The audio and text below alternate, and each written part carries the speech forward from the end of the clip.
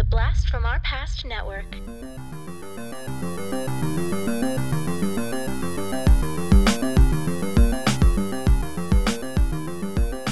Hello and welcome to the Blast from Our Past podcast. We're the podcast that gives you full-on movie breakdowns, TV show reviews, and a whole lot more, all from the things of our nostalgic past. I'm Adam. I'm John. And today we have got an ooky spooky episode for you.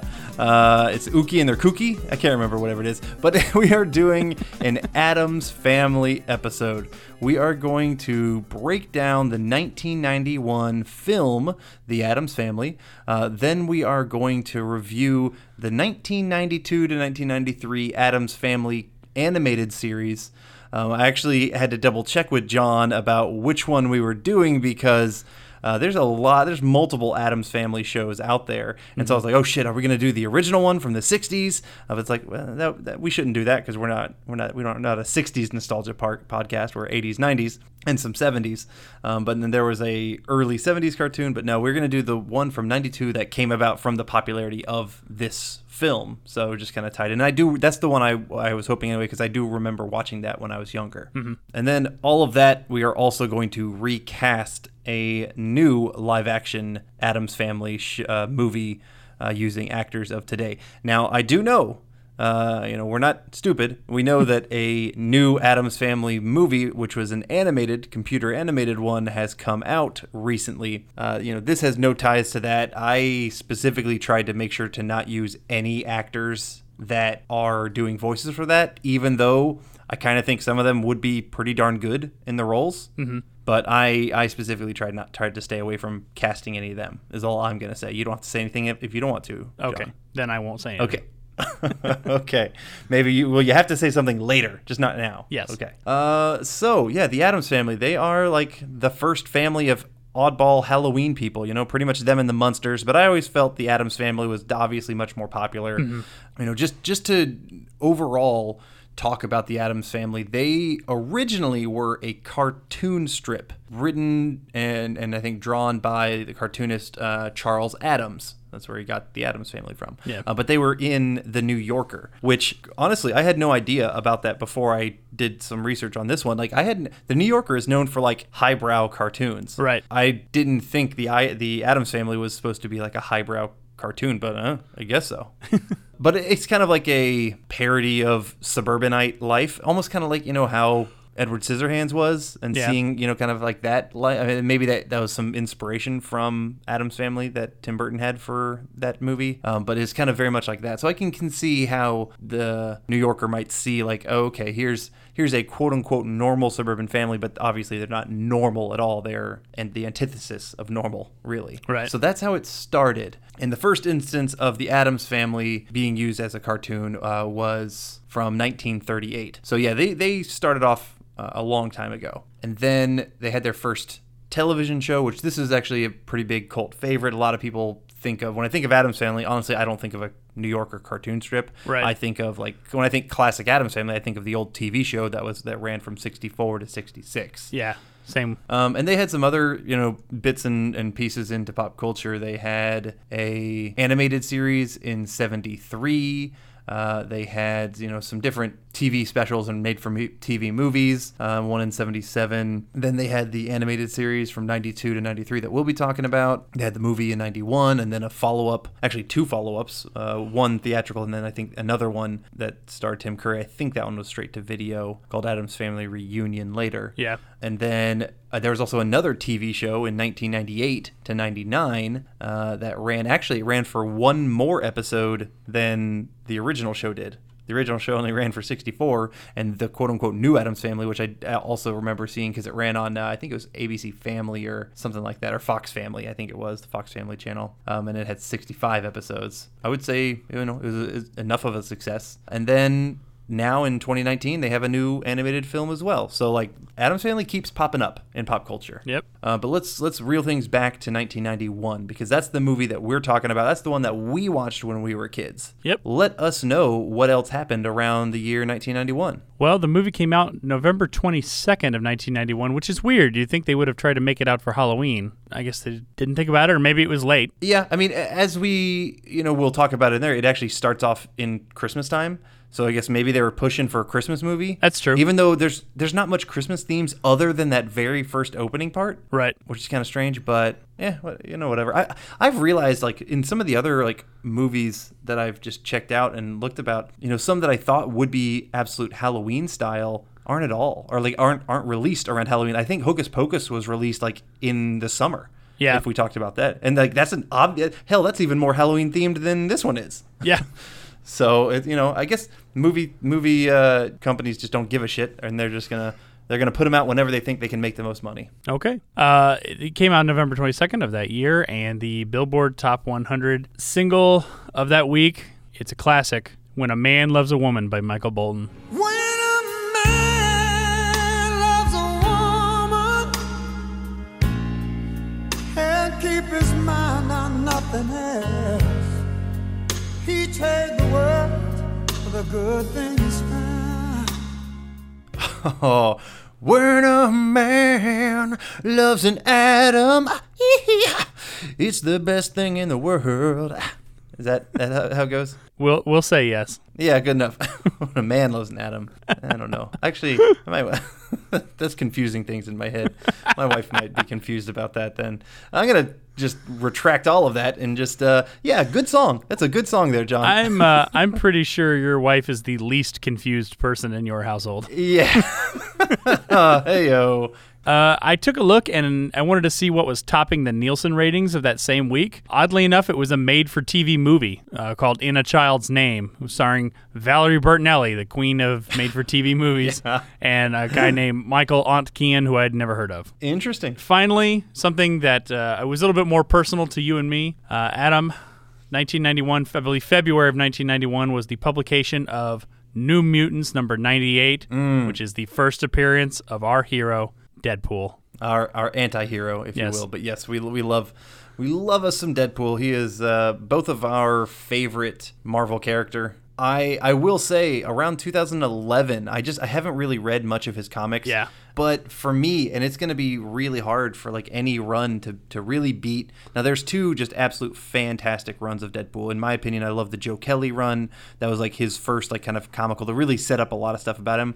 But you and I both adore the Cable and Deadpool series that ran for a few years. And there's just some amazing storylines in there. A lot of depth you get with Deadpool that honestly I don't think you get with nowadays with much Deadpool, especially when he just does cameos, because like around the 2011-2012 spot, he just started making cameos all over the place, and no one knew how to write him. They just kind of brought him in as like a quirky, ridiculous person for like a for a comic or two, in their own series, and it just didn't work. And so I got sick of him. I didn't get sick of Deadpool. I love Deadpool, but I just kind of stopped reading everything. I used to like check every single book that Deadpool was on, and I would like buy it and just be like, oh my gosh, yeah, Deadpool's in this one. Oh, he's guest starring in this other one, or whatnot. And then it just gotta be like, holy shit, I can't afford all this. Because he's sort of being in everything. And they've spun it off into so many different sort of various styles and stuff. And after a while, I was like, To me, they oversaturated him in the comic book market. Oh yeah, big time. I was worried he was going to get oversaturated in the pop culture market, but I think he's holding on okay. Yeah, I think he's doing just fine. But yeah, you're dead on. Like at one point, he had like I swear like 5 publications at the same time. He had like his regular Deadpool run that like Daniel Way was writing, as well as Merc with a Mouth, as well as like Deadpool Max, which is kind of like their quote unquote adult version. And there was Deadpool Team Up. Like all of these were going on at the exact same time. And Deadpool Core, like shit, all of those, were all different books going on at the same time. I was like, that's just too much fucking Deadpool. Yeah. Like it's too much random story. It just doesn't work. Well, that's a big tirade about Deadpool. We love him though. So was there anything else about 91, or is that no? That's all I got for 91. All right, one more thing before we get into the actual film. I wanted to mention that this episode is sponsored by the Sellers Law Firm. Yay! You've heard about them before on this podcast. They are a Georgia law firm that handles family-based law throughout the state of Georgia. He is a friend of mine, but not even just that. He is a damn good lawyer.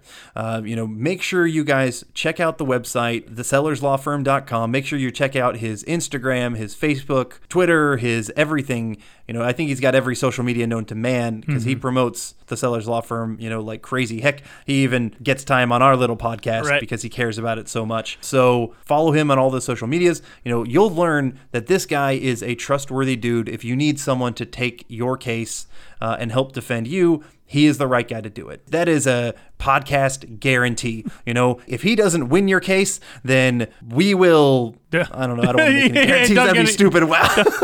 Well, okay. Don't put us in any kind of like legal hole. Yes, of course not. But I just want to let y'all know how good of a guy Jody Sellers is, and he would be the perfect lawyer that you need for any family representation across the state of Georgia. So anyway, the Sellers Law Firm, check them out at thesellerslawfirm.com and any social media app of the Sellers Law Firm. Thanks, Jody. Thanks, Jody. All right, so with that little business being done, let's break down the Addams Family.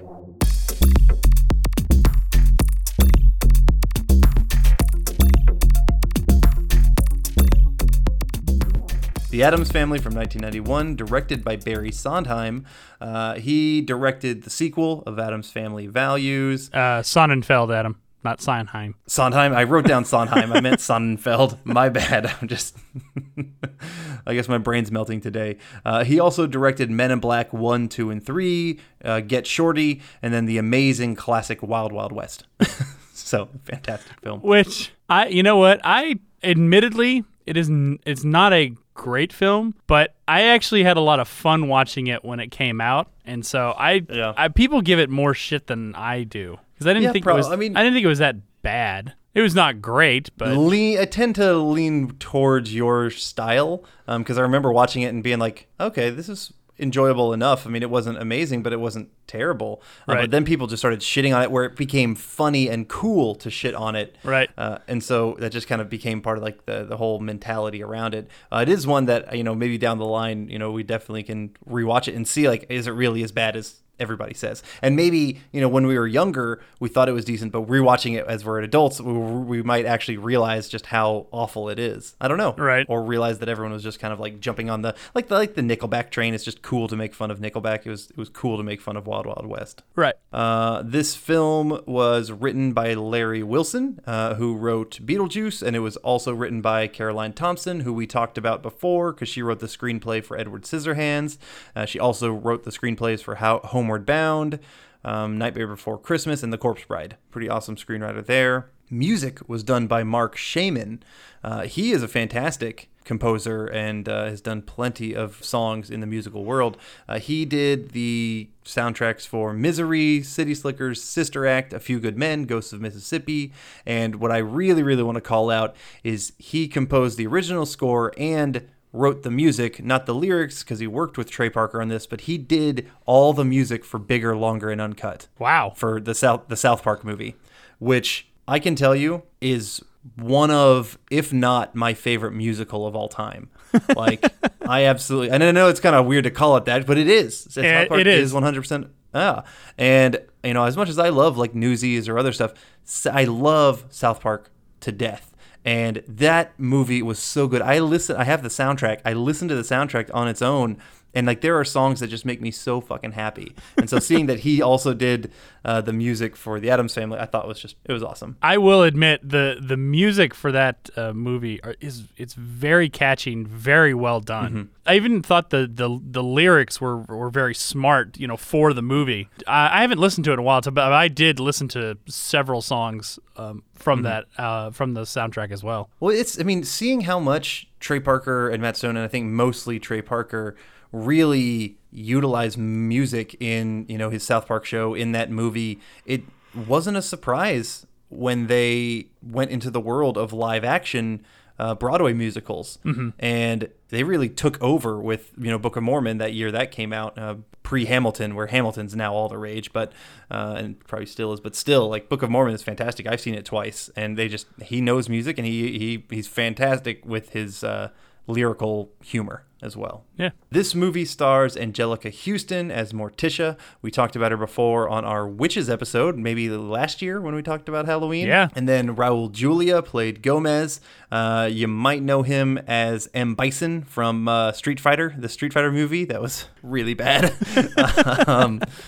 Christopher Lloyd plays Uncle Fester. You know him as Doc Brown from Back to the Future. You know him from Clue. You know him from a million things. Christina Ricci played Wednesday, and you know her from Casper and Now and Then and a bunch of stuff. And then Pugsley was played by a kid named Jimmy Workman, who hasn't really done much else. And some of the other actors we'll probably just bring up as we go through the film. As we kind of already previously mentioned, we start off with a Christmas song. And, it's just kind of funny that, we're obviously reviewing this for Halloween, but, like, we're getting Christmas time right away, and we're getting carolers. As these carolers are singing at the house, the camera's kind of moving up and up and up to, like, the top part of the roof, and the entire family's up there with this bubbling cauldron, and they're kind of going to pour shit on the carolers, and it's funny.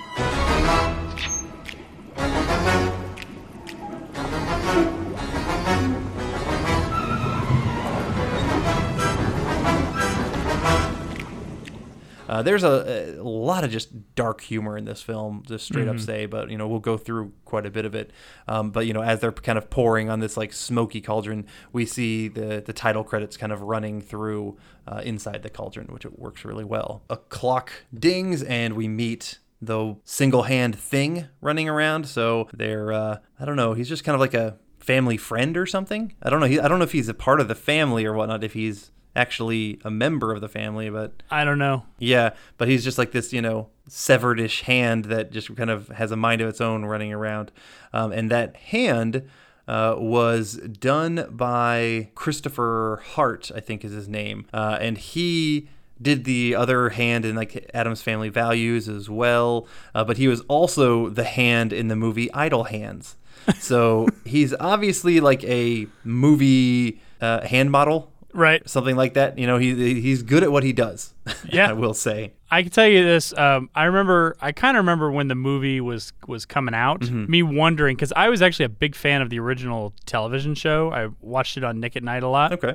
And how they utilized, Thing for in the 60s just came out of a box, somewhere where they could hide an actor underneath or something like that. So he would show up everywhere, wherever there was a box for him to come out of. Yeah. And so I was like, oh, how are they going to do that? And then I remember seeing the trailer, and if I remember it correctly, the trailer used a lot of the scene where Thing is running around, either in this first opening shot. I think it might have been this first opening shot, or the street shot, or the street shot. It was one of the two. Yeah, but like that was the majority of it, and I thought, wow, okay, we're going with the severed hand look. Yeah, I mean, at the time they did it was an impressive graphic. Mostly, of getting that hand to run around as well as it did. So we also, at this time, we meet Gomez, who is distraught about his brother Fester still not being around. We kind of quickly meet Wednesday and Pugsley, and then we also meet Morticia, who's kind of sleeping, and Gomez is there about to wake her up and whatnot. And I don't know I imagine y'all know about the Addams family in general, and you know about Morticia and Gomez's interesting relationship. They are the two horniest people I think you've ever seen in pop culture, where just if Morticia blows a loud fart, Gomez is gonna get horny and go after her and be like, oh, my darling, that was the greatest fart in the world, and just start. It's all about PDA with them. I think people like to think that they're in love, Adam. Oh, yes. I mean, they are deeply in love. Absolutely. But I don't dislike it. I think it's fantastic. And I will just go ahead and straight up say Raul Julia and Angelica Houston have fantastic chemistry in this film, I believe. Yeah, I agree. Especially, and I actually noticed this like in the show as well. I'm pretty sure it's just kind of part of what they do. Anytime like she speaks French or Spanish or any kind of like other language, that is like immediate thing for Gomez. Like he's going from 12 to midnight or 6 to midnight at that point, Hopefully some people know that reference or what that means. But anyway, we see Gomez kind of hitting some golf balls off of his one of his roofs or off his patio or whatever. And we get a good little shot here of one of the balls, kind of like following it in a POV type of shot, and as it goes in and breaks the window of his neighbor, and it splashes into like his Fruit Loops or something and gets his cereal all over his face. It's just kind of a funny shot and a funny scene. I always kind of remembered that one.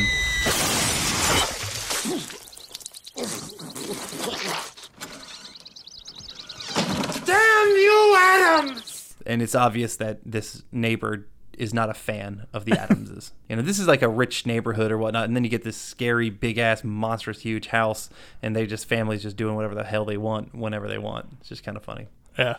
Gomez tells Morticia it's been 25 years since his brother Fester has left and he hasn't seen him. We also then meet this character Tully, played by Dan Hedaya, and his character's wife.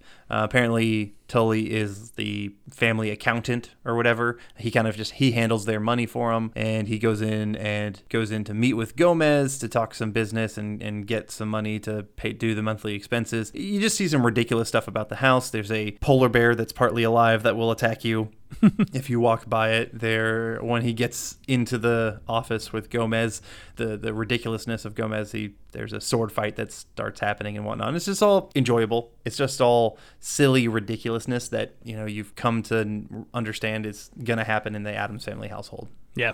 His wife is there, and she's asking Morticia for something for a charity auction. She just wants to get something so that way they can do something for charity. And I love there is a little bit here where Morticia's looking for something specific, and she's going through a closet, and she's looking through these old wardrobes. Right. Uncle Knick-Knack's winter wardrobe.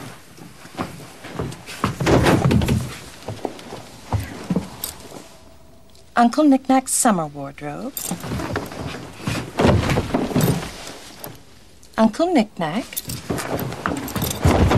It's Uncle Knick-Knack in a bag, and they just kind of toss it down like the clothes. This is the type of humor that they do constantly in this film, and I think it works really well, personally. Yeah. Where it's very much like a bait and switch humor, and you kind of get two different kinds. One where you think everything is going to be normal, and then they switch it to be something definitely not normal and kind of creepy, but it's definitely funny. Like Uncle Knick-Knack's clothes. It's normal. Oh, God, that's Uncle Knick-Knack. That's weird, but it's funny. And then at the same time, then they do other types of humor where here is something really weird set up, and then as opposed to normal people would treat it very strangely, they're like, here's something really weird, and then you kind of switch what you should be reacting to. They're going to react very normally. Like, you tortured somebody and blood splattered everywhere. How wonderful. Yeah. It's little shit like that where any normal person would be like, that's terrible. And they're like, fantastic. So both kind of that kind of bait and switch humor, but it works really, really well for this type of family who, they are ultimately exactly that. They're just a bait and switch of, oh, hey, you're out in this wonderful suburb, and then here's this really weird family. You're gonna switch it up like that. Yeah. Another little bit just like that I want to mention is Morticia's talking to Margaret, Tully's wife, and she's talking about, oh, it's for charity. We're gonna give this for charity, and she's like, Let's keep it. Hush, Mama. It's for charity. Widows and orphans. We need more of them. Right. Basically the same kind of shit where any normal person would be like, oh, we want to help them out, or, we're trying to help save them and, feed them and clothe them. And it's dark humor, and it ties really well in with the Addams family. And I feel like they do a better job. I haven't seen the actual old 60s live action in a long, long time. Yeah. So I don't remember if they did that kind of humor or if they went kind of as dark as the movie did. I don't remember it being that dark. Yeah, it probably was a little bit more family friendly, that just would make more sense in the 60s. But this film, they go dark with some of their humor. There's a lot of killing your own brother, that kind of humor, or sister, or any of that kind of stuff, and just making fun of it. And it's just fuck. I appreciate that. I'm not going to lie. Gomez goes to his kind of hidden chambers where the vault is. He uses the secret door, a secret kind of pathway in his library, and Tully tries to kind of see what it is. I do like that. This is a very magical house as well, and you pull out one of the books that's not, the actual proper one to do, and you open it up, and whatever the title is, it's there's a literal thing happening from the title. So he opens up Gone with the Wind, and it's just a whole bunch of fucking wind blowing at him. It's quite humorous, particularly, as a kid. I think that works really well watching that. Yeah. When Tully goes back to his office with the money for the expenses, he gets bombarded by this character, Abigail Craven, and her son, son, Gordon, who apparently lent him money a long time ago or a while ago, and now he hasn't paid up. He's basically kind of like a mobster kind of situation where Gordon's there to kind of break his kneecaps until he pays the money back. They're just kind of shaking him down a little bit. While they're there, Tully notices that Gordon looks exactly like this Uncle Fester from the Addams family. And so, he knows how much massive amounts of money that they have, and so he kind of hatches the plan with them to have Gordon pose as Fester, as an imposter, to try and trick them to get the money, and that way they can all be paid and make a shit ton of money from that. So the Addams family is holding a seance for Fester because it's his 25th anniversary of not being there. And, in this perfect night, Fester actually returns. He's actually there with Craven, who's now posing as some German psychiatric doctor or some shit. Yeah. I really have no idea why she even came. I guess maybe she doesn't trust her son, Gordon, to handle it on her own, and she kind of wants to oversee it to try and help scheme better. I took it as there's no possible way that Gordon could know everything there is to know. So if she came along as a psychiatrist, it could kind of explain why he doesn't remember certain things. Yeah. Oh, that makes sense. Yeah. That's probably exactly it. So they're kind of getting going with that, and everybody in the family is very excited about it. I do like that as he is starting to unpack some of his stuff, which is obviously things that he brought with him to break into this vault, or kill them or do whatever. And it's things like cyanide and like a TNT and and a crowbar or whatnot. Morticia's, she comes up to his room and starts unpacking it and kind of naming this stuff off. Again, that nice humor where it's she sees all of it and she just treats it like normal. Well, normal Fester. I like the one at the end where she goes, Cyanide. Fester. As if we'd run out. Yeah, exactly. The next day at breakfast, Wednesday asks, again, good moments. There's a lot of humor in here that I remembered. And once the kind of a line got started, I remembered it, even better. Right. For this one, it was Christina Ricci's character is she asks, May I have the salt? and her mother, Morticia, is like, What do we say? and where most people would normally say, please, Wednesday goes, Now. very angrily, very humorous.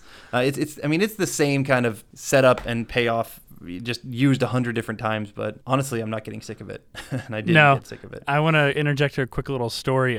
We watched this movie as a family. Both of my kids have really wanted to go see the new one, which just came out this weekend as of this recording. So I said, well, I got to watch the movie. Let's watch this movie. And we got to that scene, and my daughter loves it so much that she used it on my wife. Mm-hmm. She asked her to do something. She went, now. That doesn't surprise me one bit. No. Your daughter also is a bit of a strong-will girl that I think she can see her appreciating that type of humor for sure. Yes. We also get at something that I thought was quite funny. Was Pugsley comes down with a stop sign, and Gomez is so excited that he has everybody shut up and be quiet while he listens to a car crash. Bravo, Pugsley! People dying outside of his home. It's just funny for the family, John. Yep. So Gomez takes Fester to the vault, and apparently the book to open up the secret passageway is the book Greed, which makes a lot of sense. And once you get in there, you have to then pull the correct chain to slide down to where you can then take a boat to the vault. The one thing I didn't like here, there's a weird ass song that plays as they're sliding down this chaotic slide to get to the next section of the vault.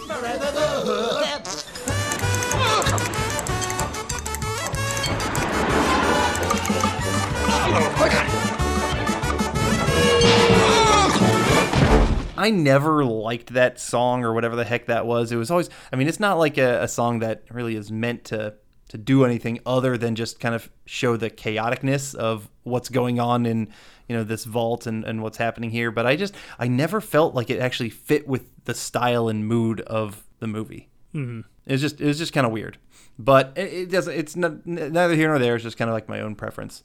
So they get to the vault, and I do like that the code for the actual vault door is 2, 10, and 11.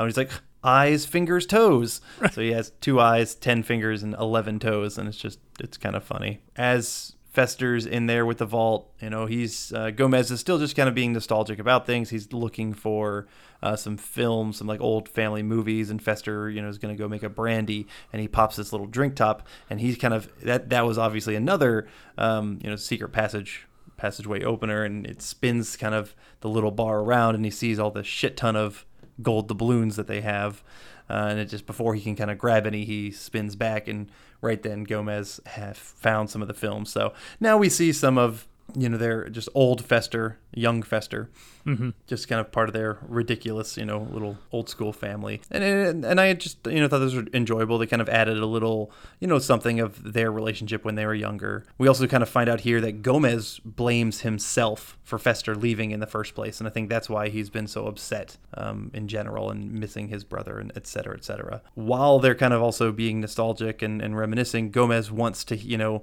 play around with his brother, and he wants to hear the secret names, but Fester can't remember. So this is one of the little things that's just kind of like getting into Gomez's head as to like, wait a minute, like, why the hell can't he remember some of the stuff that we absolutely should? But as of right now, he's still believing that Gordon is Fester. Yeah.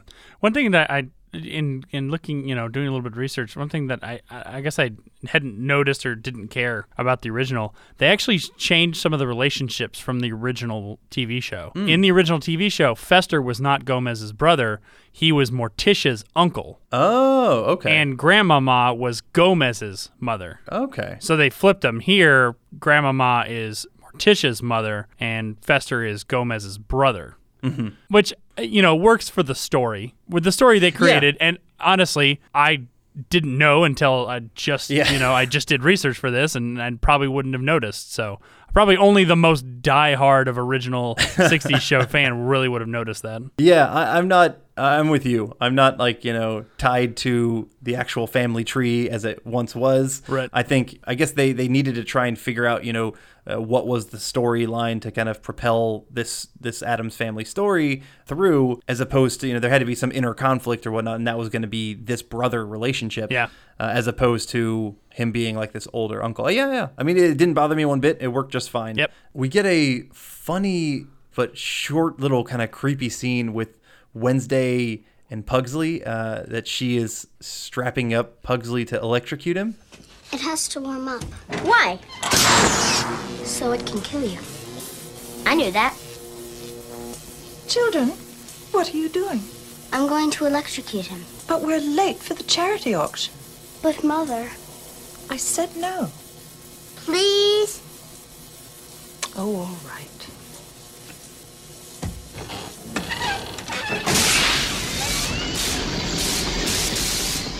Honestly, I mean, it's pretty funny, but the real creepy part is when she actually flips the switch, it just stays on Christina Ricci's face, and she looks so psychopathic.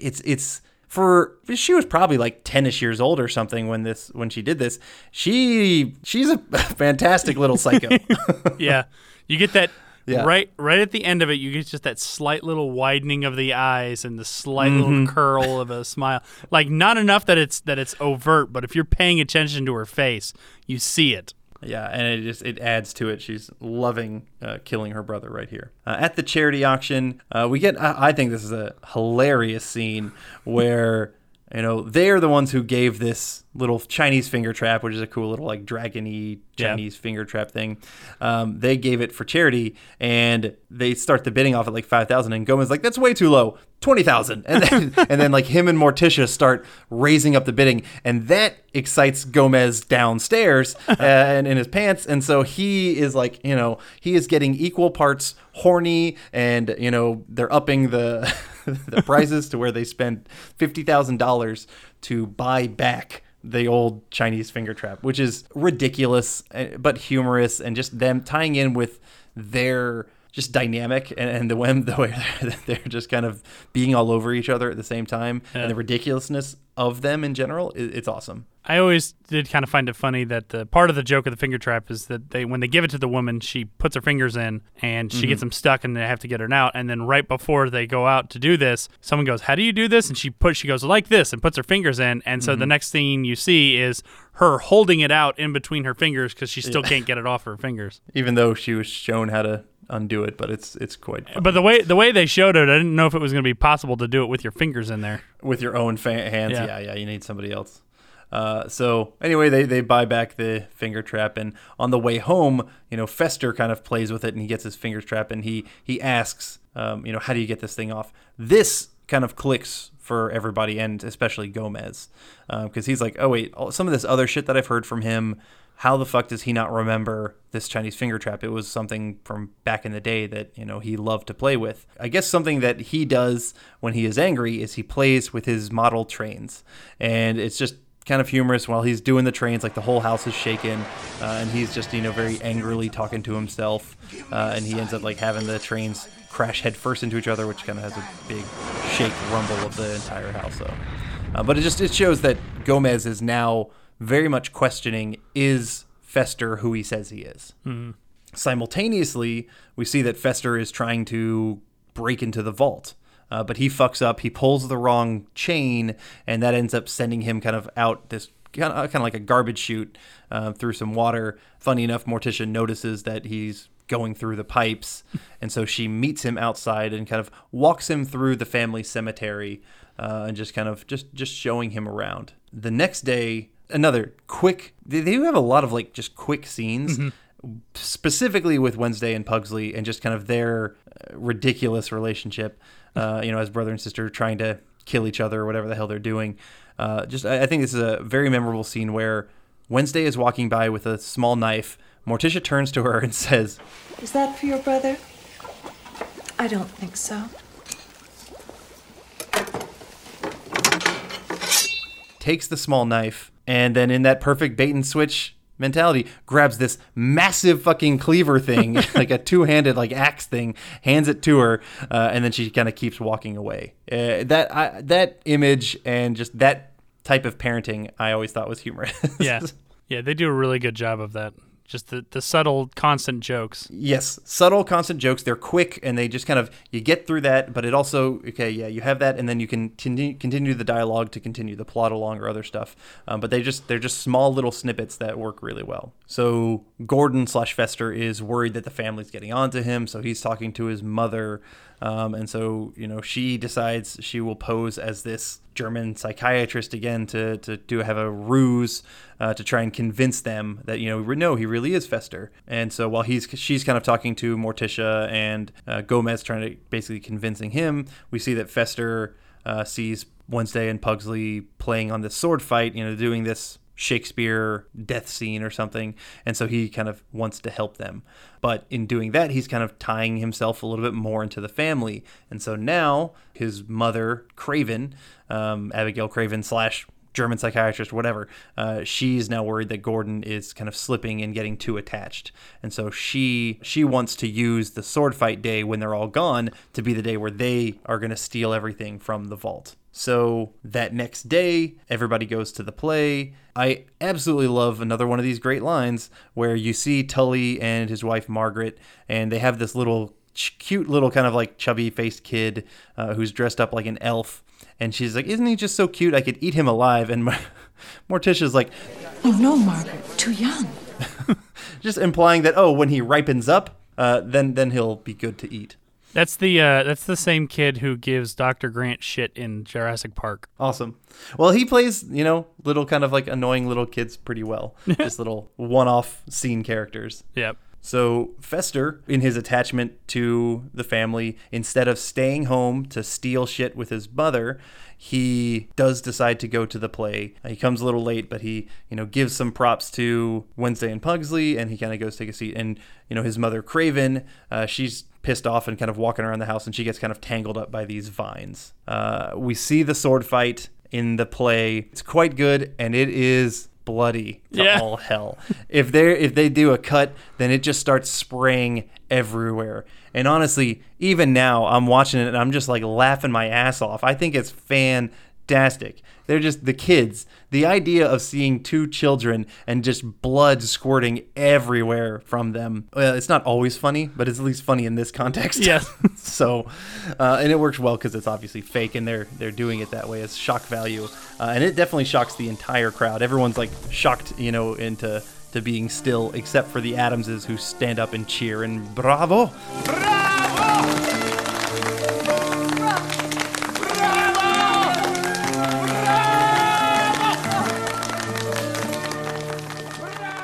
I think a great scene. Yeah. Later, Lurch finds the doctor, who is fully wrapped up by the vines, and she wants to take Fester away. She's trying to, just regroup, figure shit out. But before Fester leaves, Gomez wants to throw this big family reunion party. So that party happens and gets going. We meet Cousin It. Very famously, Cousin It is one of the side characters from all Addams Family. He's this super long hair thing. I do love that as he drives up, the song Too Legit to Quit by MC Hammer is blasting in his car. I think that's just perfect.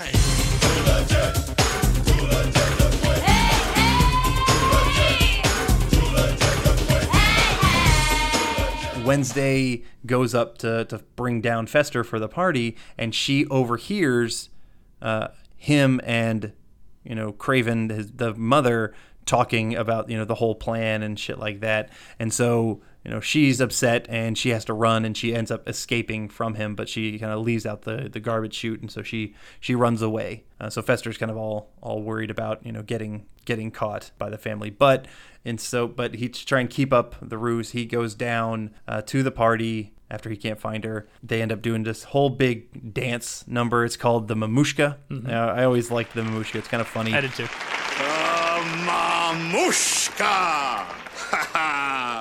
Taught to us by our Cossack cousins, the Mamushka has been an Addams family tradition since God knows when.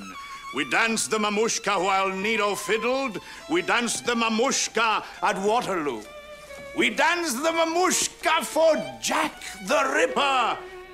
And now, Fester Addams, this Mamushka is for you.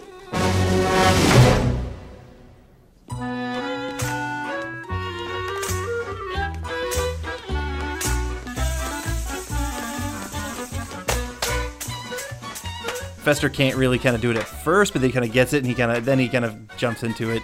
It's solid. A whole knife throwing situation. He has to catch one in his mouth. All of it is it's pretty funny, and it works well for the family. Originally, that whole scene was much longer, but test audiences thought it sort of slowed the movie down, so they cut it. I would say that was I would probably agree with the test audiences. A lot of people shit on test audiences and how they can adjust a movie, but I don't think we need too much dance scene. We just need some dance scene. Yeah. And just kind of get, and just kind of show the ridiculousness of their relationship. And I think you get plenty of that. Something else that is just kind of strange is Margaret, Tully's wife. She's getting wooed by Cousin It pretty hard. Yeah.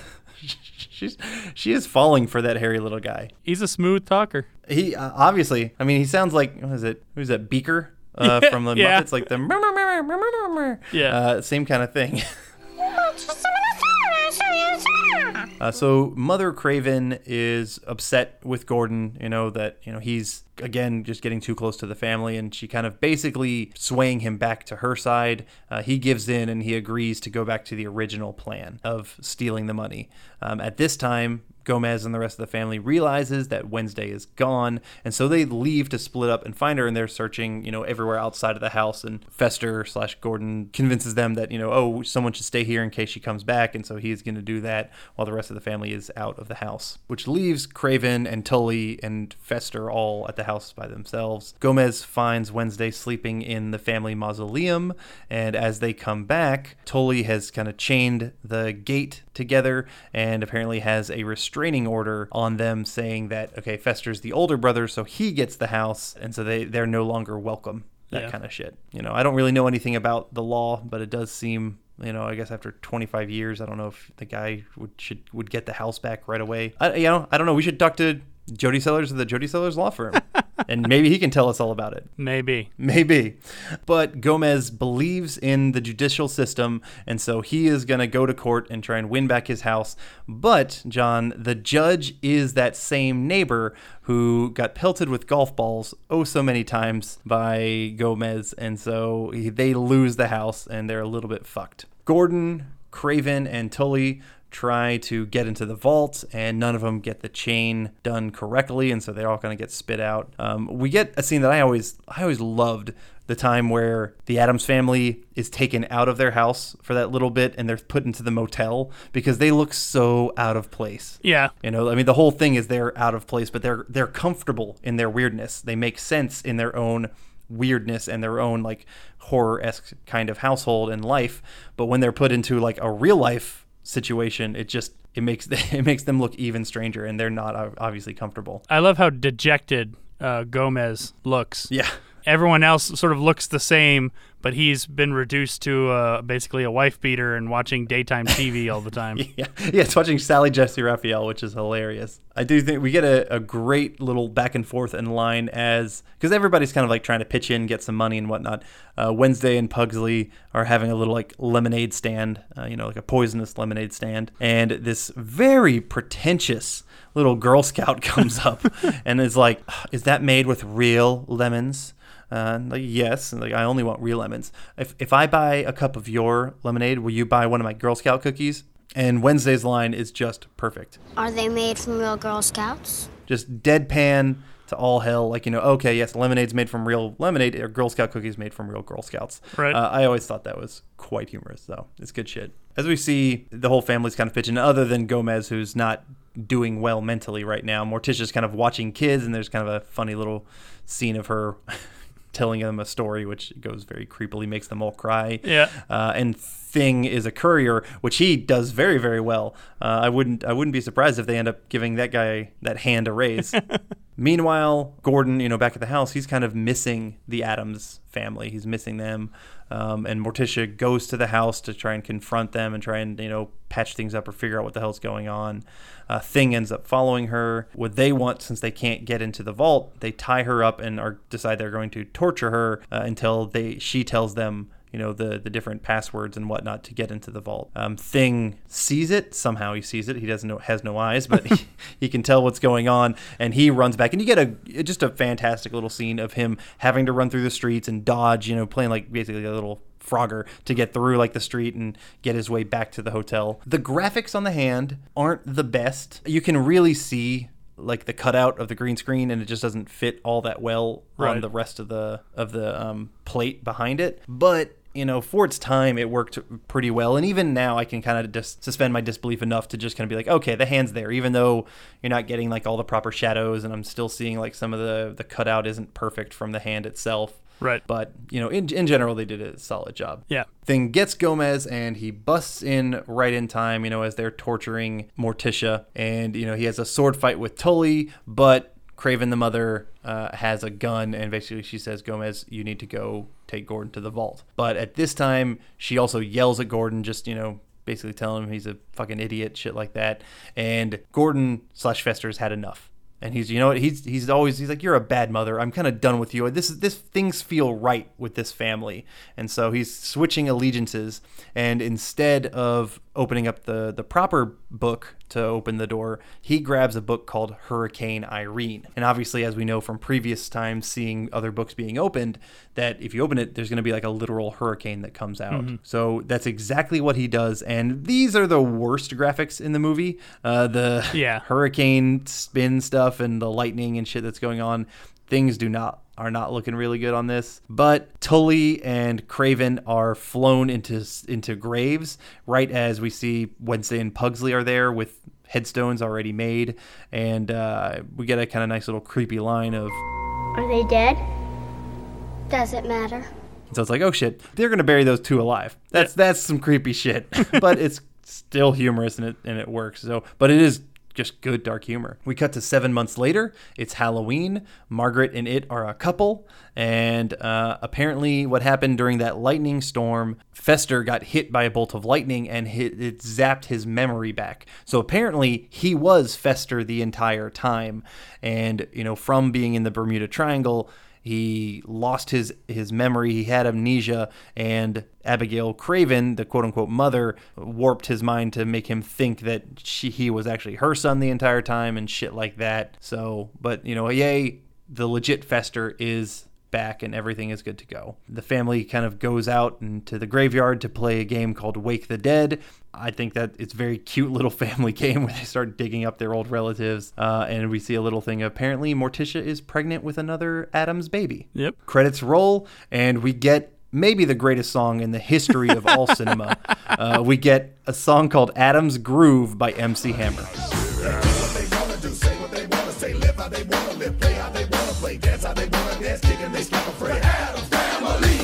Now I was cool, and just kicking it around the house. When I knock, and a voice, yo, can Hammer come out? Now I don't mind being a friend and showing a little bit of flavor. But Wednesday, Pugsley, Gomez, Festa, man, them some strange neighbors. They do what they wanna do, say what they wanna say, live how they wanna live. And not gonna lie though, it's a fun song, and I think a lot of people forget about it, but it is a fun song. And it was funny when we were watching that. I turned to my wife. I was like, "Is this the one that the MC Hammer song was on, or is it the second one?" And she's like, "I don't know." And then we got to the end. We're like, "Oh, there it is."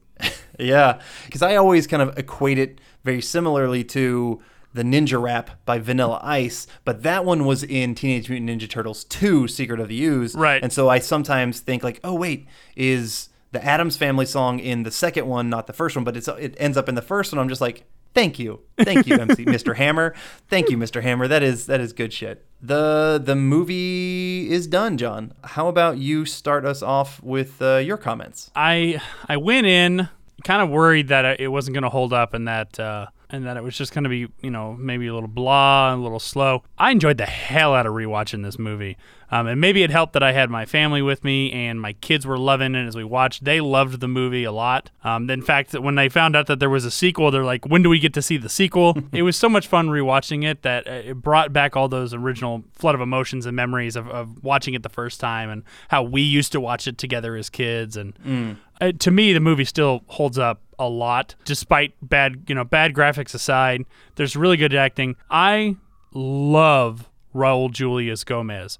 So much so that I think he's my definitive Gomez. I agree. I love that sort of Dashny, sort of matinee idol style that he brings to it. That I can't imagine a Gomez as any other way. Because I've gone back and watched some of the original, and John Astin does a good job, but he plays it fairly straight. Mm-hmm. In the old, because you couldn't go too weird in the '60s. Yeah. Yeah, I mean, to me, Raul Julia steals the show, steals the movie. It's his movie to lose. I mean, I loved Angelica Houston as Morticia, but she only had so much to do in the movie, and her character's to me is a little one note. Yeah, I could see that. But to me, that's Morticia. That's just how they sort of portray, but they're surrounded by all these, extra characters that I think help bring the whole family together. We didn't really talk about Grandmama at all. No, we didn't. And you know what? If they took her out of the movie, it'd probably one thing. But and we didn't talk about Lurch either. Oh yeah. Famously, their butler, who kind of, sort of looks like Frankenstein, which I'm sure was the inspiration for when Charles Addams created the comic strip, because Lurch was one of my favorite things of the original TV show, but he didn't do as much in this film. He just sort of was there in the background. Yeah. You heard a sort of rumble a little bit. Yeah. That sort of thing. But I enjoyed it. I really enjoyed it. I'm 100% on that same train. I definitely remember enjoying this one when I was younger. And I love to hear that you got to watch it with your entire family, and it can pass on to the next generation and it'll still hold up for them. I felt rewatching it when I got older, and just the way I appreciate dark humor as much as I do now, there were just so many fantastic jokes, those bait and switch dark humor jokes, that made me really appreciate the writing in this movie is really good. Those either puns and other stuff that they would have, there is just some really strong writing, which makes a lot of sense. It's the same screenwriter of Edward Scissorhands and other stuff, the fantastic stuff in those as well. And I'm on the exact same train with you. Like, to me, Raul Julia is 100% the definitive Gomez. When I was doing my casting, and I'm sure I'll talk about it, later, I kept trying to I just kept comparing them to the people on this cast, and they just everybody fell short, and I'm not confident on my casting, because no one is going to be as good as Raul Julia to me. And honestly, I love Angelica Houston, where I thought she was pretty much my definitive Morticia as well. Yep. And for me, Christina Ricci was just the perfect Wednesday. Yeah. It's gonna be really, really hard to beat those just in any type of pop culture, even like 20 years down the line. It's like, yeah, you're going to be compared to them and you're probably all going to lose. As I mentioned before, I think that acting was fantastic. Christopher Lloyd did a great job too. Yeah. I don't think he was absolutely, drop dead the perfect Fester, but I do think he was very good. And he did a strong job. I mean, Christopher Lloyd is good in pretty much everything. Yeah. I've seen quite a bit of the Addams Family stuff just in general. Like I think I've seen parts of that new Addams Family show as well. But that is my Morticia. That is my Gomez. Their relationship is so strong together. And with all that fantastic writing, I absolutely enjoyed the hell out of myself watching this film, where I am excited to probably rewatch this film, next Halloween season. Right. Or watch the future one with Corey on a sequels, or maybe you and I can do that one if you're so inclined. Yeah. Probably not, because I remember it not being nearly as good. But I think this one is well worth your time. And this holiday season, if you want to waste your money and watch the cartoon one, actually, I don't want to say that. Maybe it's good. You can either put in and, go watch out in the theater and watch the old school one, or you can have a guarantee laugh by rewatching the 1991 live action version.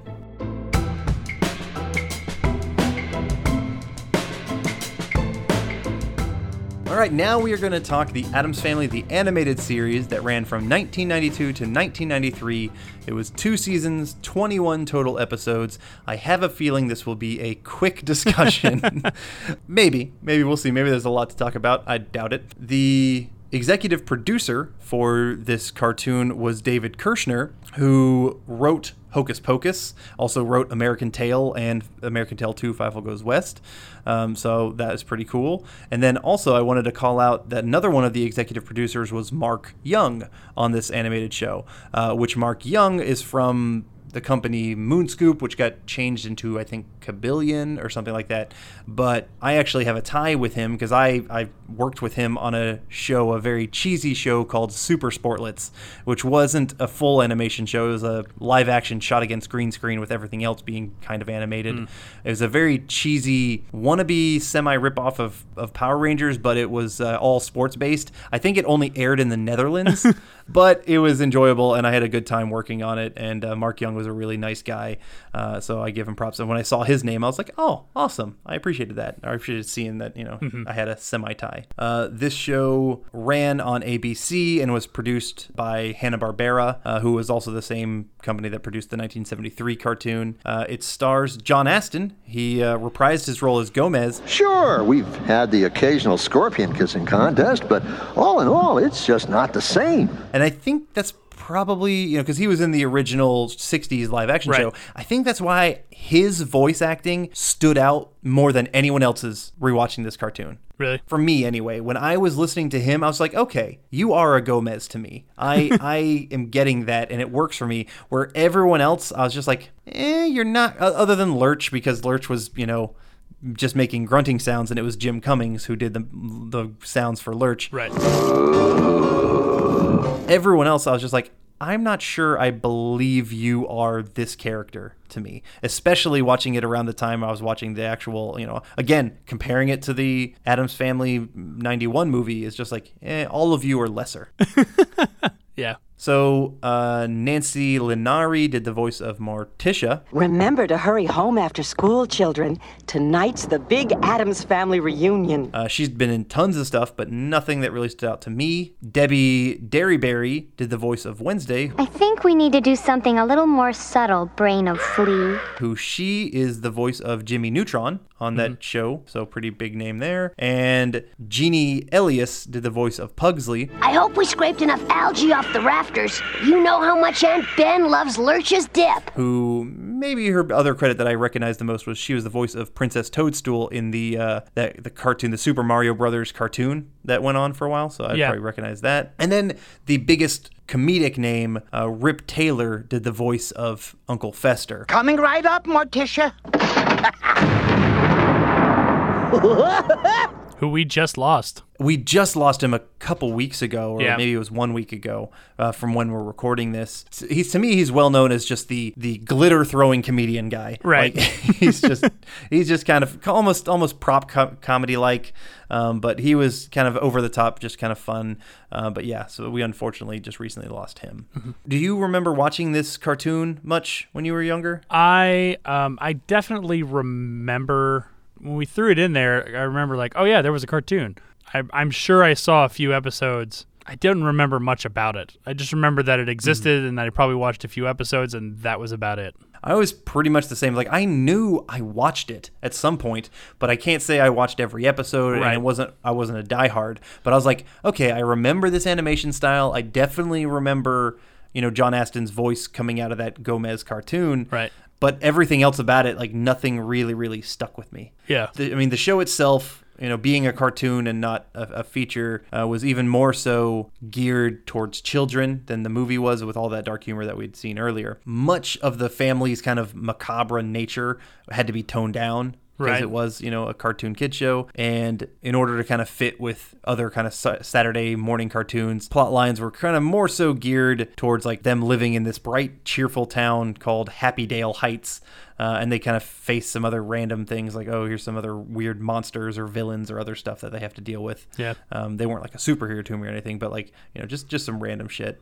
Something also different with the cartoon is they had, their neighbors were called the Norman Myers. Norma and Norman Meyer, I believe, were the names, or Norman and Normina. Norman Meyer was what it was. One was voiced by Rob Paulson, and I can't remember who did the Normina, but she was someone that I absolutely recognized. I've heard their voice. Edie McClurg, who was the secretary in Ferris Bueller's Day Off. Ferris Bueller, yeah. So when I watched the cartoon, my kids wanted to watch it with me. We just watched a couple episodes, and both of them had the Norman Myers in it. And I have been listening to... Rob Paulson just came out with a book just recently in the last couple weeks or so. And I downloaded the audiobook, and I've been listening to it in the car when I've been taking the kids around. And my son, it's not exactly... It's not chock full of curse words, but it's not G-rated as far as the book. Mm-hmm. It's a very open tell-all book about his life. It's a great book. Did he mention me in it? No. The time that he ran into me and I stopped him from peeing? No. I don't know. I'm not there yet. I'm still finishing it. But listening to it, my son kind of recognized the voice, and he started talking about, Pinky and the Brain, which my son loved for a while, and some of these other stuff, and he got to know it. And so as soon as he heard his voice on the cartoon, he's like, "Dad, is that Rob Paulson?" I was like, "Yep." So he's getting to the point where he's starting to recognize these guys and what they do, and that's good.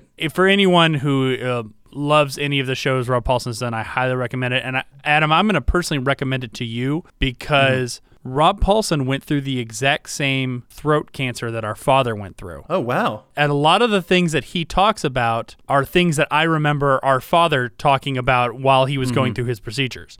And so it's been really kind of eye-opening thing to kind of hear someone else talk about that same experience. Yeah, okay. I appreciate that. Definitely will check that out. So the actual models of like the cartoons, the characters were, mostly set off to be similar to like the original drawings. Yeah. From the original like New Yorker cartoons, and then they worked pretty well. They did kind of change a couple things. Lurch was like had this blue skin for some reason. I'm not really sure why, and some other stuff like that. But overall, they looked okay. I do want to talk about the kind of a classic theme song.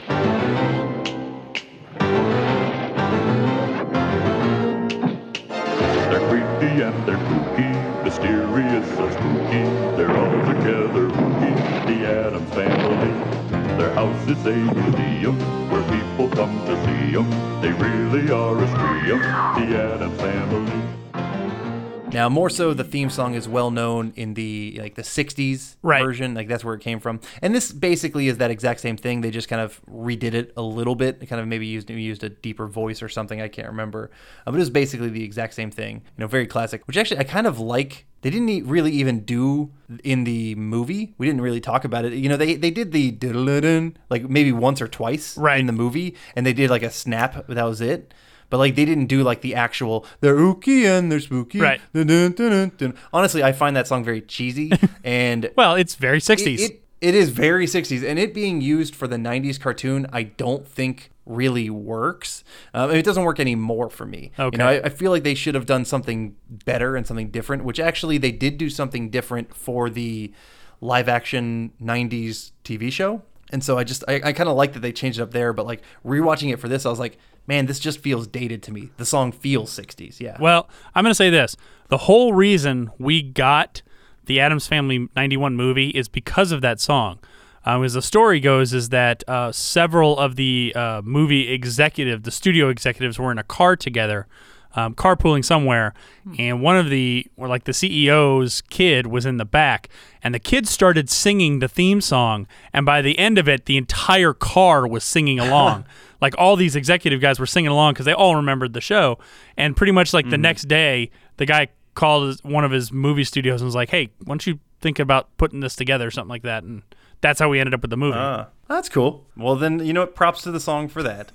The animation on this show was pretty low bar, in my opinion. Right. Hanna-Barbera animation is okay, but there's definitely a stretch. Well, most of the time, Hanna-Barbera animation is lower quality. I feel like they have a lower frame rate to them. They're not as strong as like Disney animation. Maybe not as bad as Filmation, you know, with some of that stuff, because Filmation was pretty weak in the 80s. But it's not high quality. And it's not something that I think lasts the test of time. So didn't love the animation style in this one. And in rewatching the show, for me, and just these are my final thoughts. Do you have anything else that you wanted to bring up about the cartoon show? Nothing specific. Nothing specific. Okay, so I'll start with my final thoughts. This show doesn't hold up at all, in my opinion. You know, the storylines are just very kid-centric, and they're not really interesting at all either. This show being a very kid-minded, the dark humor that I love so much about the movie just isn't there, and it's not keeping me interested at all. So I just didn't care for it. I think I just watched one episode. I might have watched two, but I sure as hell didn't really pay attention to the second one. Yeah. It's just kind of there. If you loved it as a kid, there's only 21 episodes, but probably don't watch it. You know, I don't know if anybody loved this cartoon more than they loved the movie, because I would say just rewatch the movie. That's that one is fantastic. Cartoon, not so much, in my opinion. Yeah, largely I agree. I watched one episode with my kids, and then they lost interest, and I watched one more by myself, and I lost interest in that one at least halfway through. Yeah, it doesn't really hold up. To me, it felt like the tone of it went more back towards the 60s style than it was referencing. You know, I'm sure they're playing off of the popularity of the movie, but it wasn't relating to the movie at all. It was much more relating to the 60s TV show, which I'm sure they thought was safer since it was for kids. And despite actually, you know, having very much world-class voice actors, obviously John Astin was the original, Gomez Addams, but in that stage of his life, John Astin was doing a ton of voice work. He did all kinds of voice work in the sort of the last decade or two in his life. So that in itself is not even that weird that he would do that. But we mentioned Rob Paulson was in it. Jim Cummings. Charles Nelson Riley did voices in this. Yeah. Pat Fraley did voices in this. In fact, Pat Fraley was Cousin It. All kinds of stuff. But unfortunately, it just fell short. And you can tell with the writing that it wasn't that funny. Yeah, I mean, it's not like they didn't have opportunity to do some kind of crazier, dark humory stuff or just some wild things. Because when we did the Beetlejuice episode, I actually pretty enjoyed that show. It wasn't amazing, but that cartoon had some like puns and some stuff in there that made it kind of funny, and it was definitely out there and kind of a little bit grosser. And the way you put it, as opposed to going that style that would have fit a little bit better with the movie, they kind of said, oh no, let's go all the way back to the 60s version. And I'm with you, just didn't keep my interest. Yeah.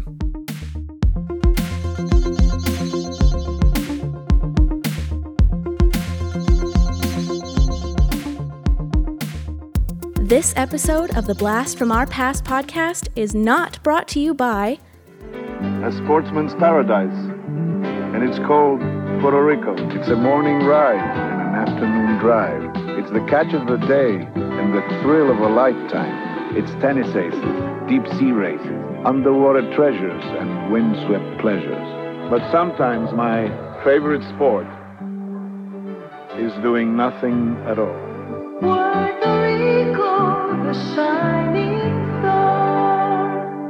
And now it's time to do the casting portion of the show. As we mentioned at the top, we're going to be casting an all-new Addams Family movie, casting live action. We are going to do just the whole family, so we're going to do Gomez, Morticia, Pugsley, Wednesday, Uncle Fester, Lurch, and Grandmama. Adam, I'm going to be honest. And maybe I'm being way overconfident, I think I nailed it with my casting on this. Well, I'm glad you did. I don't feel I did at all. There's only maybe 2 people I legitimately like that I cast. Everyone else, I'm like, I just don't see it. Or honestly, with Wednesday and Pugsley, I just don't care because they're kids casting, and I just don't know these kids enough to say that I nailed those castings right. But I'll tell you, I love my Lurch, and I think I did a good Morticia. Everyone else I feel very shaky on. Okay. So I hope yours is good, and hopefully I'll be like, oh wow, John, that is a good one. I'll concede.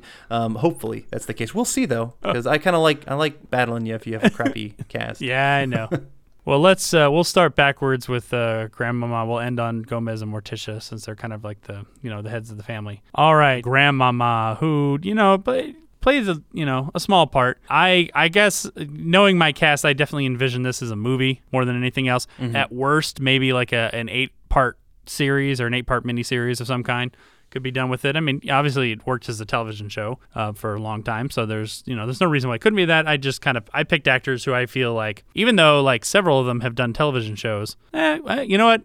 In this day and age, maybe you can't say never. It could be a small series, like definitely for Netflix or maybe even Amazon Prime or something like that. But I imagine it would probably be a movie. I'm gonna let you go first with your Grandmama. So I mean, I don't hate my Grandmama, and I definitely did a kind of a movie route. So I tried to do people who I think are bigger enough. I went with an actress who is, a Shakespearean trained actress. She's absolutely amazing. She has done some prosthetics before, so I think they would put some good, potentially some older makeup on her to kind of fit with the Grandmama. And she can do literally anything. I've seen her act, her way out of a paper bag. She's that good. She is really, really strong actress. I went with Emma Thompson as my Grandmama. Oh, yeah, that's a very strong Grandmama. Yeah. Yeah. Probably way stronger than you need because it's a character that, isn't going to be carrying the plot or anything like that. But, she's she's a good actress. Yeah. Shit. You can't. I have nothing bad to say about Emma Thompson. I can't. Again, all right. Cool. If you can get her to do it, then that's gonna be. Yeah. You could probably do a spin-off series called Grandmama. Yeah. With Emma Thompson doing it. I went with still a very well-known actress. For me, Grandmama was very sort of over the top and goofy, and so I wanted somebody who could really play into that. I was kind of looking at like older actresses until I realized, wow, we can do a little bit of makeup and stuff like this. And I was thinking about this one actress, and then I was like, wait, she's a little older now, and I think she could work really, really well. And we've already seen her play sort of a pseudo witch once in a movie that we're definitely going to cover at some point. I went with Tracy Ullman. Oh yeah. Yeah, I like that a lot. That's a great call. Yeah, we have seen her as like that kind of goofy witch in Robin Hood Men in Tights. Yes, very goofy witch. I like that choice. That's a great choice. Yeah, when I thought of her and I was like, oh, she's gonna be too young, and I'm like, no, she's not that young. She's probably in her 50s or 60s at this point. So and she's a great comedic actress. And could take this goofy character and really run with it. Yeah, that's I like that call quite a bit, John. Okay. Well done. All right, let's move on to Lurch. I had actually kind of a hard time figuring out who I was going to cast. I'm happy with who I cast, but I want to hear who you picked first. I started with list of tall actors and kind of went through that, looking to it, and I couldn't find anybody who one I thought was tall enough that I liked. And then also someone who may or may not be, you just may not be a good enough actor who is super tall. But then I found someone who I think is actually going to be perfect for it. He's got the kind of tall, skinny look that fits really well. Who better than the person who took over as Chewbacca? I went with Joonis Suotamo, who's 7'2", and I think he actually has like the perfect Lurch look to him. Okay. I actually looked at him. him. Ultimately, I didn't end up going with him because I didn't want to go on height alone. And I actually looked at the height of the guys in the movies and the original TV show, and I think I believe it was Ted Cassidy, who I think played the original Lurch in the TV show, was only 6'8". Okay. So to me, they just needed to kind of loom over the people who were in there. So this is I will say Lurch is the one where I was like, he's not as skinny as I want him to be. So maybe I'd play up more of the sort of monstrous thing for it. Which I think in the cartoon he's kind of a little bit bulkier. So it just kind of depends on the route. But I mean, he's a great comedic actor, and he's already tall. He's 6'7", I believe, and he's got a low voice. I went with Brad Garrett. Oh yeah, I remember seeing him, and like he was definitely on the list of tall actors. Yeah, you slap on old school, like old Frankenstein makeup on him, and yeah, he could do the grumbles probably very, very well. Yeah, obviously with that low voice. So no, I mean I like that choice. Okay, all right. Now to one. Actually, I was a little bit worried about casting, which is Uncle Fester. And I made you go first twice. I'll go ahead and jump in with mine. Mm-hmm. I did have a little bit of a tough time figuring out who Uncle Fester would be. And in my head, I was thinking more of the original Uncle Fester than I did Christopher Lloyd. And to me, the original Uncle Fester, like, I think for a long time when I was a kid, I thought that was the same guy who was Curly from the Three Stooges. Oh, yeah, it did look a lot like him. Not only did he look like him, but he kind of talked a little like him and had the same sort of mannerisms in a much higher voice. So I was like, I got to find somebody who's just a goofball to do this. And I think I found him in Zach Galifianakis. Oh, okay. It'd be kind of interesting to see Zach Galifianakis without his like signature beard. Yeah, and he'd shave all of that and shave his head too, which he's had kind of short hair for I think one of the Hangovers before. Mm-hmm. I don't dislike it. I'm not in love with it, but I don't think it's not an inspiring casting, but I think he's a guy who would work. Yeah, I agree. I went with a similar style to you, where I kind of went back to the more goofball kind of look, like a heavier goofball kind of guy. My guy usually kind of is like a sidekick to Simon Pegg and things like Shaun of the Dead and Hot Fuzz and et cetera like that. But I think he can be funny enough and kind of goofy little side character. I went with Nick Frost as my Uncle Fester. That's an interesting choice. I'm not sure. I don't dislike it. I'm trying to wrap my head around about sort of seeing Nick Frost in this sort of a role. Although, I mean, I've seen him do things a little bit differently, so there's no reason why that couldn't work. I'll take no reason it can't work. Okay. All right. Now, for the ones that sounds like you're least excited to be talking about. Yeah, I just picked some kids. I'm sorry, everybody. If you all were like excited, like, ooh, who's Adam gonna have for Wednesday in Pugsley? I can tell you, I just found some kids and I slapped them in the roles. All right. Well, why don't we do this? Why don't you tell us about both of your picks, and then I'll go through mine because I had a little bit more of a thought process when I went into mine. Cool. For my Wednesday, I couldn't find anybody who like I thought has done some of like the dark acting or anything like that I think would fit, and I couldn't find anybody. Like I probably wanted to go a little bit younger. Honestly, I wanted my Wednesday to probably be around like more like 10, Pugsley to be maybe 11 or 12, but I just couldn't really find that. So I ended up going with like a 13-year-old for my Wednesday and a 16-year-old for my Pugsley. Maybe you can make them look younger, just through movie magic and shit like that. My Wednesday is an actress who's in a Disney Channel show called Coop and Cammy. And she is, I'm sure I've never seen the show, but I'm assuming it's a Disney Channel show, which means she's probably really bubbly. So maybe as an actress, she will enjoy not being bubbly for something and try a different route. I went with a girl named Ruby Rose Turner as my Wednesday. Okay. Yeah. She's a blonde, so she'd have to dye the hair and whatnot, right. But like, most people don't have that much of a dark black hair. Right. So that's my Wednesday. And then my Pugsley, I was just looking around for some chubby kids. Like I need a chubby kid. Right. So I found a chubby kid in the movie It, and his name is Jeremy Ray Taylor, and I think he would look very much like a Pugsley. All right. Well, Adam, I put a little bit more thought into my casting, but I will tell you, I also went with Jeremy Ray Taylor for my Pugsley. He's got the look, doesn't he? He's got the look, and I think because Pugsley, like, to me, Pugsley is not the best of the two children. It's always been Wednesday. Yeah, absolutely. And having that sort of horror cred with it, I think would help. So I actually like the choice of Jeremy Ray Taylor because I also chose him for my Pugsley. Thank you. All right. Similar castings. Similar Woo! casting.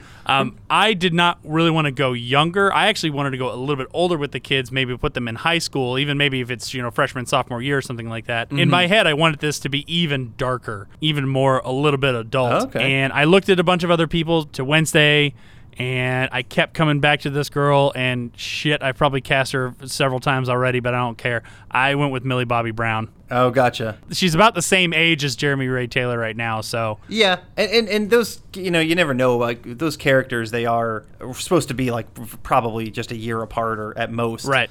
I mean, she's a good little actress, and she can definitely play like the haunting kind of character. Her 11 has moments like that. So, no, I like that. I like that call. I mean, if you want to go with the older high school stuff, she's a good choice. But yeah, we keep kind of with the kids. We kind of keep going back to the same. So, but yeah, no, I don't shit on that. I think she's a good little actress, and I hope to see her continue to do more.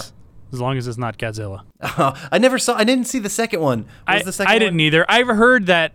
Because I saw the first one and I was kind of largely disappointed with it. Yeah, it was okay. And I didn't necessarily feel like I'd wasted my money by going to see it, but I wasn't inspired by it. And I didn't go see the second one, but my wife did. And basically, it's like if you like monster fights, that was a good one to see. Mm-hmm. Okay, which you know what? I think I've got it on my Netflix queue. If you're going in to basically just want to see, I just want to see a movie of just monsters attacking each other, that's the movie for you. Cool. Well, I do see on Millie Bobby Brown's IMDb that they're already working on another one? Godzilla vs. Kong. So there is another one coming in, and she'll be in that. All right, whatever. All right, let's move on to Morticia. Adam, why don't you jump in with this one? I had a hard time finding a Morticia that I liked. I honestly did kind of like Charlize Theron as a Morticia. She has that, long, tall, slender look to her, similar enough with an Angelica Houston, but she did the voice of Morticia in the movie that came out this year, the animated film. So I was like, no, I wanted to stay away from that personally, so I didn't cast her there. And I just couldn't find anybody that thinking about it right now, I like maybe someone like Kate Beckinsale. She's got that long, slender look to her that fits really well, but that's not who I went with. Okay. You know what? I thought this would just be kind of a cool little casting. She's not tall like her mother was, but I thought it would be kind of interesting to put Christina Ricci as my Morticia. I thought that would be something different, and she's definitely a sexual being in some other movies that she's done, and maybe you can get her on some high heels, so I thought that would be a really kind of cool thing. She doesn't have the perfect look, but she was the perfect Wednesday. Maybe she'll grow up to be the perfect Morticia. Interesting. Very interesting. Because that's who also I went with was Christina Ricci. Oh, wow. In fact, that was the first thing I put down. I was like, I want Christina Ricci as my Morticia. Okay. There was a picture going around the internet for a while that was sort of a picture of Christina Ricci as Morticia. And yet, I didn't see that. And yes, she isn't as tall, I don't think, as the other one. But honestly, to me, that doesn't matter. It's the attitude of Morticia that's important. Yes. I've loved Christina Ricci as an actress for so long. I love seeing whenever she pops up into things, and I think she'd work really, really well. Yeah, I mean, she would also bring a little something to this movie that has been like, oh, wow, Christina Ricci, who was Wednesday, she's playing Morticia. That is something I'd like to see. Yeah. And I'm looking at the picture right now, and I think that actually works pretty well, the her as the Morticia. They give her a lot more cleavage than in that picture than Angelica Houston, but that's just whoever did that Photoshop. I will say this. I think what they may have taken that from is there was a Addams Family musical, and I actually saw it when it came to Vegas, and the lady who plays Morticia wears a very much like Elvira dress that's just this very deep V cut with a lot of cleavage hanging out, like so much so that they did a Q&A after the show, and the first question a lady asked was, how do those things stay in?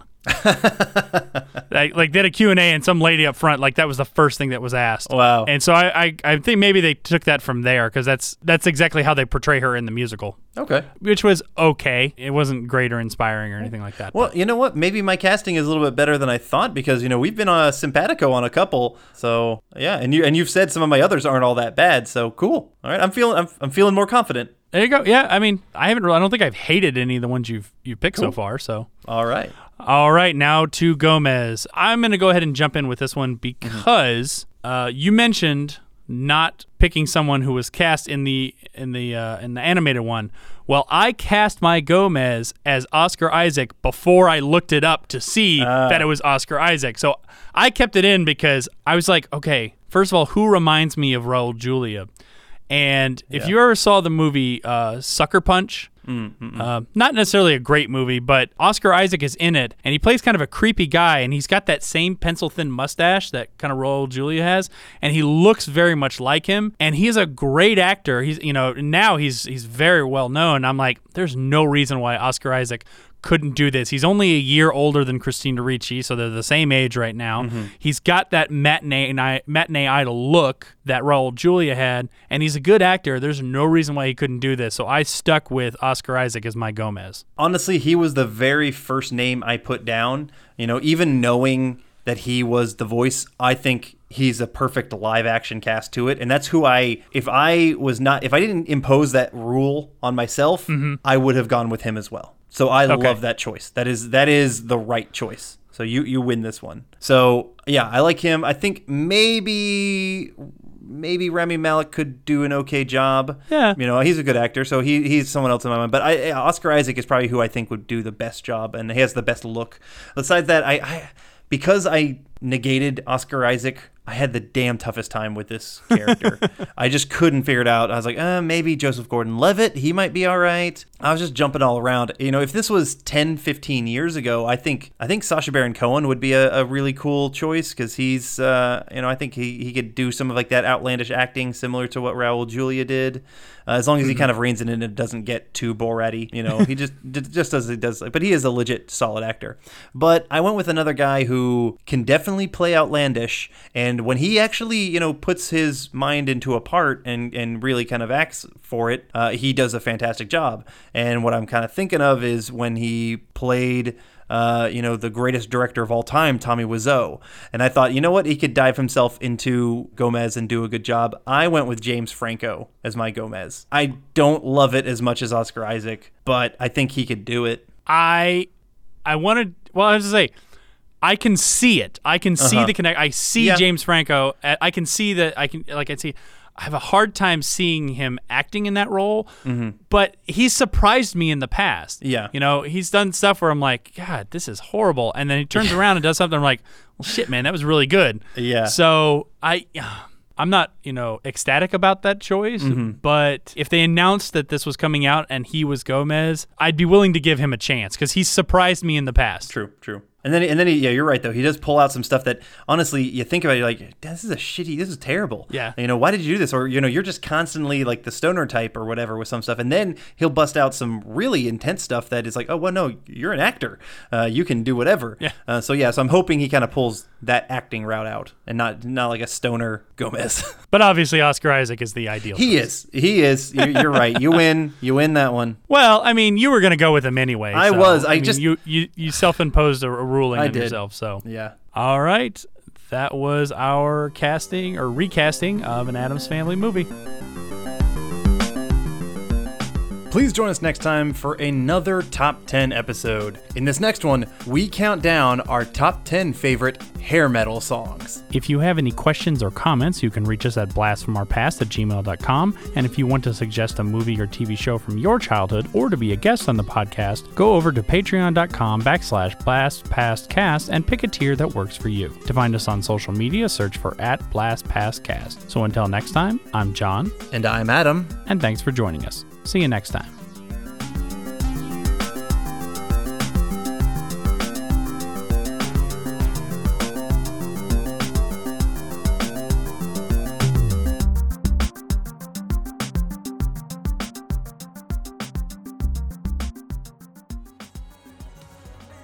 Hey, this is Brent. And I'm Eric. And we are part of the Friday 5 podcast. Yes, sir. We cover everything from the 80s to today.